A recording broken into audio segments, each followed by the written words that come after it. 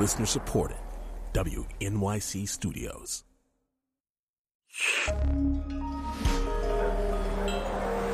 Listener supported. WNYC Studios.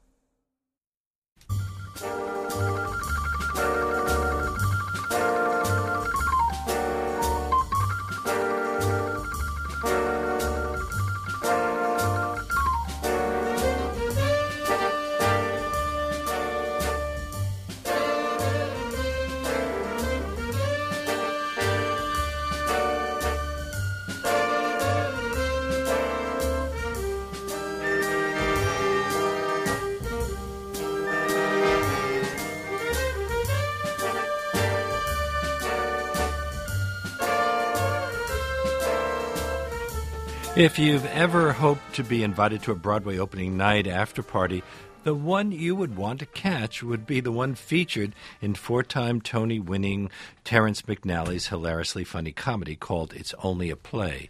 It's already set the all-time box office record at the Gerald Schoenfeld Theater on West 45th Street, and in it, Steven Spielberg, Lady Gaga, Bill Gates, Denzel Washington, Liza Minnelli, and the entire cast of The Lion King, among many others, show up downstairs while the cast and producers nervously await reviews upstairs in the producer's bedroom. I'm thrilled that we could have two of its stars, Matthew Broderick, who plays the anxious playwright, Peter Austin, and Micah Stock, who's Gus P. Head, the coat check guy, who has his hands quite full, back to our show. Welcome to our show. Thank you. Thanks. Among the other stars in the production, aside from Stockard Channing, Megan Mullally, Rupert Grint, F. Murray Abraham, is Nathan Lane. What's it like to be reunited with your old comic partner in crime, Matthew? Well, it's a pleasure. It's our third time, well, fourth really, because we did the movie, the producers too. So fifth. Now that I think of it, we did. Is that getting tired yet? we did Lion King. Is how we started, how this wonderful relationship began. But he's a great actor, and it's amazing. I don't have anybody I've worked with on a regular basis like this before. In most instances, I would almost imagine that backstage it's even funnier than it is on stage, except with this play. This is true. Yeah. No, it's a really funny crew, and we often have to hold it together. Well, what happened during rehearsals, Micah? Well, I just remember, I'm lucky to sort of be an observer for much of the play, both on and off stage. And I went through several pairs of pants. Did you? I did. Who cracks you up the most? We shouldn't set up a competition, right? Matthew Broderick. It's me. No, he really does. Matthew is uncommonly funny. And I often have to sort of give him the stop signal backstage before I go on. Yeah, he doesn't like to be messed with before he enters. He does something he calls concentrating. When he gets you prepare, ready actually? Yeah. Some actors like to be messed with before they go on. He does not. I have an entrance with my coats. I have to be very focused. I endow the coats with a great deal Okay. of weight. How much does Jack O'Brien, the director who's just brilliant at comedy, encourage that sort of thing? Was Terrence McNally at the rehearsal? Yes, Terrence was there most all the time, wasn't he? Yeah.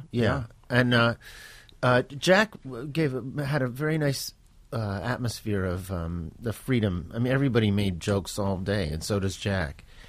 So the overall atmosphere is kept kind of fun. Well, Most of the time. I'm assuming Stockard Channing, who is one of those brilliant comic actresses, is funny in her own life as well. She is funny. There was no shortage of funny people around, but it's Megan also Mullally, Megan Mullally. Yeah, right. But of course, comedies get very serious once you start working on them and saying, "How long should I pause before this? Should I cut this word? Should this connect to this thought?"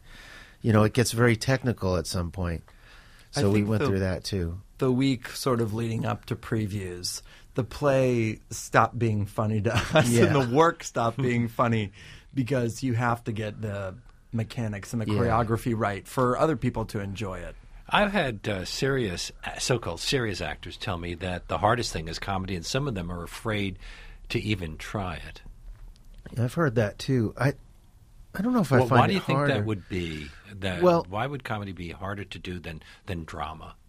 I don't know. I don't know You've that done it is both. for me. Yeah, I think it's a little more technical sometimes. So people are. It's easy to lose laughs. One little change in timing or intonation, and suddenly something is not funny, and you struggle. You go crazy trying to figure out what happened. Why did everybody think this was hilarious, and now they don't? So it's technical and difficult in that way.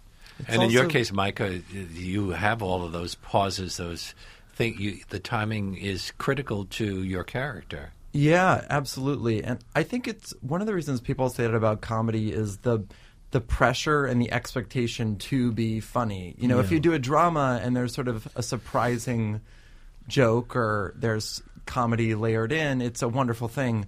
But when you're labeling this is a comedy, you know, like stand-up comedians, which is you're saying, I'm going to be funny. And that comes with a whole set. And the reviews will often say, well, it was billed as a comedy, but there weren't too many laughs. Sure. Well, they're not saying it about this one. This may be the premiere on Broadway of It's Only a Play, but haven't there been different incarnations of it over the years? Yes. Nathan is like our historian on the history of the play, but I know it started as it was supposed to be on Broadway, and it was called something else. Broadway. And it didn't come in from out of town, right? I think it kind of got, and Terrence would say this, I think it kind of got slammed out of town, and it got shut down.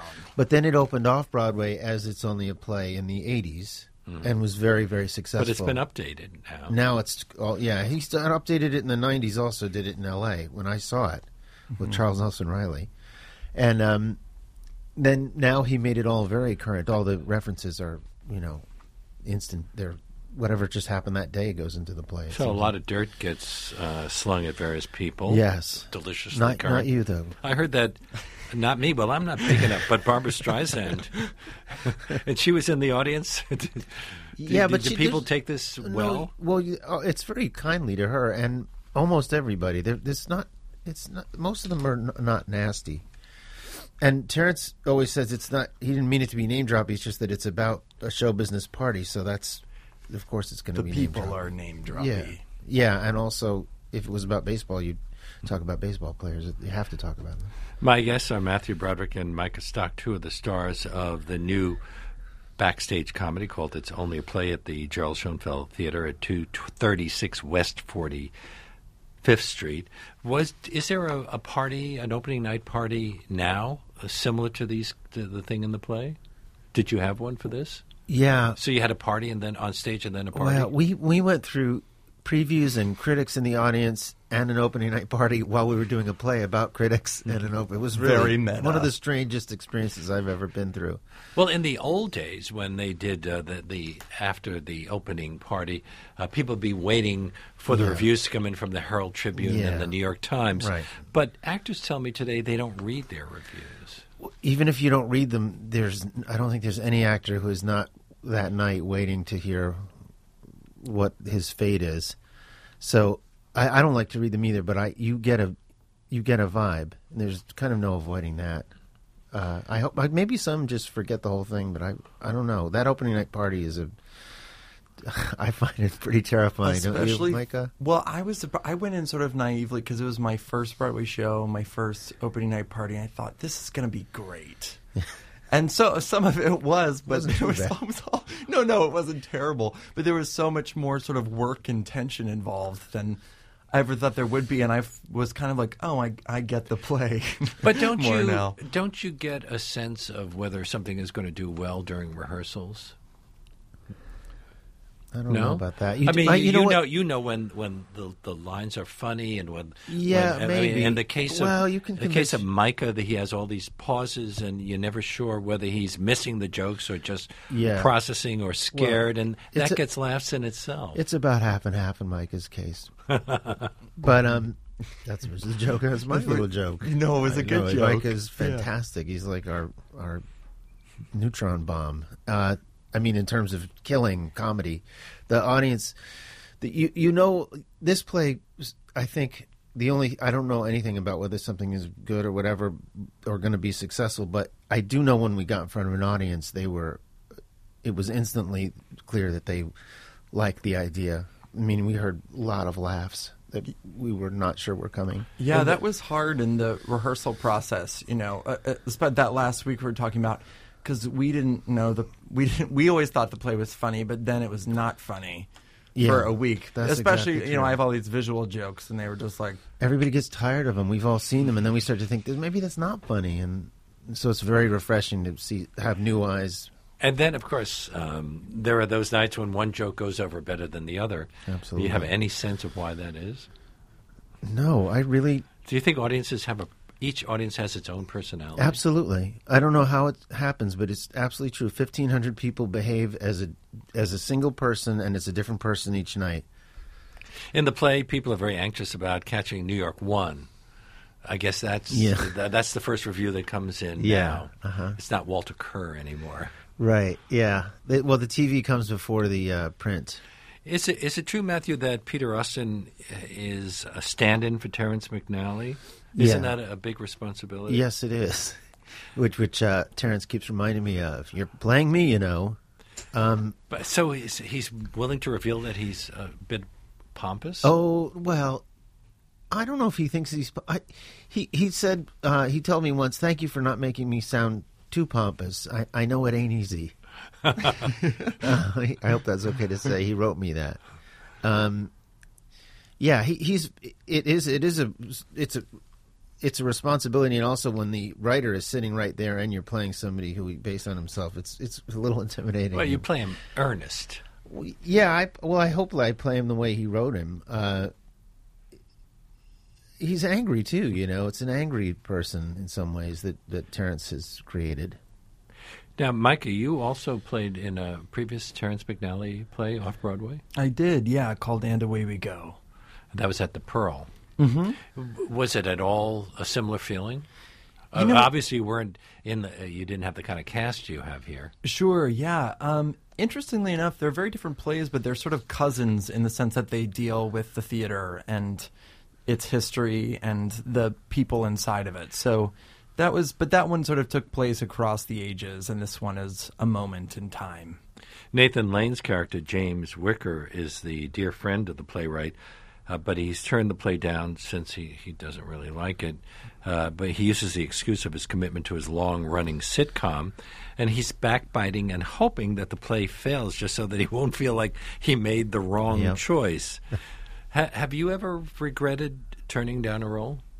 Either of you? Micah? I've never turned down a role. That's because you say in my life. You will. Because you've said that over your career, you've often, most of the time, spent not on the stage. I'm at the beginning of my career. Yeah, it's when you're beginning, it's nice because you just want every job, and anybody who says okay, you're very happy and you jump in. I liked that period, but eventually you have to say no. I don't think this is good, and inevitably you want to shoot yourself. Well, because there are so many cases of people turning down the roles that made somebody else. Everybody had George Raft turning down a role that made Humphrey Bogart famous, et cetera, et cetera. Yeah, no, there's a million examples of that. You were also, Micah, you were also in 4,000 Miles at the Long Wharf? Yeah, I love that play. And I'd seen it in New York. I had a friend who was in it, and I'm a big fan of Amy Herzog, and so I wanted to go do that play before I got too old to do it. In this play, you play a coat check guy. Have either of you had those kinds of jobs? Most actors, of course, it's waiting if they have another kind of job. Well, I started acting pretty young, so I don't have a whole lot of fun stories about when I worked at a car wash. I just wish I did. You did work at a car wash? No. Oh. I did sort of paint furniture for a little while. That's my only real job. I have done plenty of those jobs, and not that long ago. You might be doing months, them again. A matter of months, in fact. And I may be doing them again when this show closes, yeah. You never know. You as Gus, the actor / singer / dancer / comedian / performance artist / mime, have a wide-eyed wonder in this play. I mentioned that timing, when you pause after a stinger, we don't know whether your character has got it or not. Yeah. Does it vary night after night? Yeah, sometimes, some of those jokes, Nathan's character makes a joke and Gus continually doesn't get them or know that a joke is even happening. So some nights you can hold it if the audience is really into it and sort of get a double out of what might be a single laugh. But sometimes you got to just plow forward. Matthew, as someone who's been up there so many times and for such long stretches, does it lose its awesomeness? No, not really. I think everybody in a long run, it does lose its awesomeness occasionally, but it tends to come back, and I still basically love it. I'm annoyed a lot at it, but I at my job, but deep down I actually love it, I think. Didn't your rehearsal room look out at Madame Tussauds Museum, where you and Nathan Lane exist in tuxedo-clad wax? Yes. What was that experience like, seeing yourself as a wax statue? Were you happy with the way they made you look? Yeah, it looks like a slightly better version of me, or younger anyway. It looks exactly like you, so if you weren't happy with it, that would be... It's a really fun I'll tell you that. It's fun when they do it. They measure your head for like 3 hours with tongs. And it's a very interesting process. I wish we kept thinking, could the wax figures come to the rehearsal and we could go there, or couldn't work that out. The play seems to suggest that the current state of Broadway theater is bleak. Do you feel that way? Micah? This is your big chance. Well, no. I mean, I think I agree with much of Terrence's, what do you call it, declaration about the state of Broadway. About the British invasion, for example. Yeah, but I don't think he thinks it's bleak. I think he's making a point that, it's fine to have, the British invasion, and it's fine to have, these big splashy musicals, but you also need those... you need your Streetcar Named Desires, and you need your, O'Neill to keep the conversation going. Well, okay, not O'Neill's, but Matthew, your good friend, Kenneth Lonergan's early play, This Is Our Youth, has finally made it to Broadway, got rave reviews. Yeah. Is doing well. Yeah. So there's still a place for that. In fact, it wasn't considered Broadway good enough for Broadway years ago, and yes. now it and is on Broadway. That kind of flies in the face of some of the. Yeah, it's also not stunt casted. It's that's a wonderful production too. This Is Our Youth at the Court. I think. Yeah, you can always complain about Broadway too, but when I did Brighton Beach, 30 years ago, whenever it was, half the theaters... You won a Tony for that? No, you didn't win a Tony for that. I did. Did? How dare you suggest that I did not win a Tony? You won the youngest winner of a Tony for Best Featured Actor in a Play. Yeah. Oh, is that true? Yeah. You hold the record. Yeah. I think Lassie... No, she was a little older. There's a dog in this play too. We should mention. Anyway, when we did that play, I remember like half the theaters were empty. Terrence will say this too. So, in the early '80s or the '70s, they looked like they were tearing theaters down because they really were empty. And now you can't get a space when you write a play. So that's in some ways that's got to be good. That these theaters are crowded with people. That we have to appreciate that. Now, Micah, you've said that even in a good year, you've been unemployed for more weeks than you've been employed. Do you have any suggestions, any advice for people who are starting out? Just keep showing up, and if they tell you to leave, show up again. That's good. That's all. It's been I've had a great year, an amazing year, but there was a good portion of this I wasn't working. In your case, Matthew, didn't Mel Gusso, the former New York Times critic, change your life when he happened to see you in an off-Broadway production of Harvey Fierstein's Torch Song Trilogy, which was just about to close? If you'd come a couple of weeks later, I think would your career have been totally different? Probably. It was the whole play. The play was nobody was coming to it. It was over 4 hours long in this teeny little fourth-floor theater. Oh, really? Yeah, and the water would leak when it rained, would pour onto the set, which I've never seen that before. And Harvey Fierstein would move the houseplants over to where the water was dripping. And Mel Gusso came and said, "This is the greatest thing I've ever seen," and or nearly, and suddenly, boom, full, and then suddenly we moved to a really nice theater, and and the effects that had on my career were huge, and it all would probably not have happened had Mr. Gusso not come. And this play, of course, is already breaking box office records, so that's not a problem. But isn't it a limited engagement? Yes, it's January 4th. January 4th.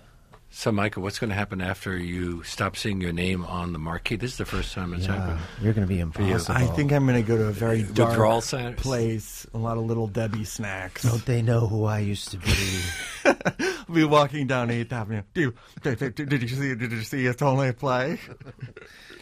Matthew Broderick stars as the playwright Peter Austin, and Micah Stock is the literally just-off-the-bus coat check attendant Gus P. Head in Terrence McNally's backstage comedy. It's Only a Play, which is at the Gerald Schoenfeld Theater at 236 West 45th Street. For ticket information, go to our show page at wnyc.org. And you only have a couple of months to see this play because then all of these incredible actors will be off doing other things. Yes. Except for me. Well, oh, Micah, maybe a producer, maybe a casting agent is listening right now. Who knows? There may be a future for you. Maybe they'll stretch some more time out of our our little well, that show. Would be nice, too. Yeah. Thank you so much for being on our show again. It was a real pleasure. Thank you. Thank you very Micah. much.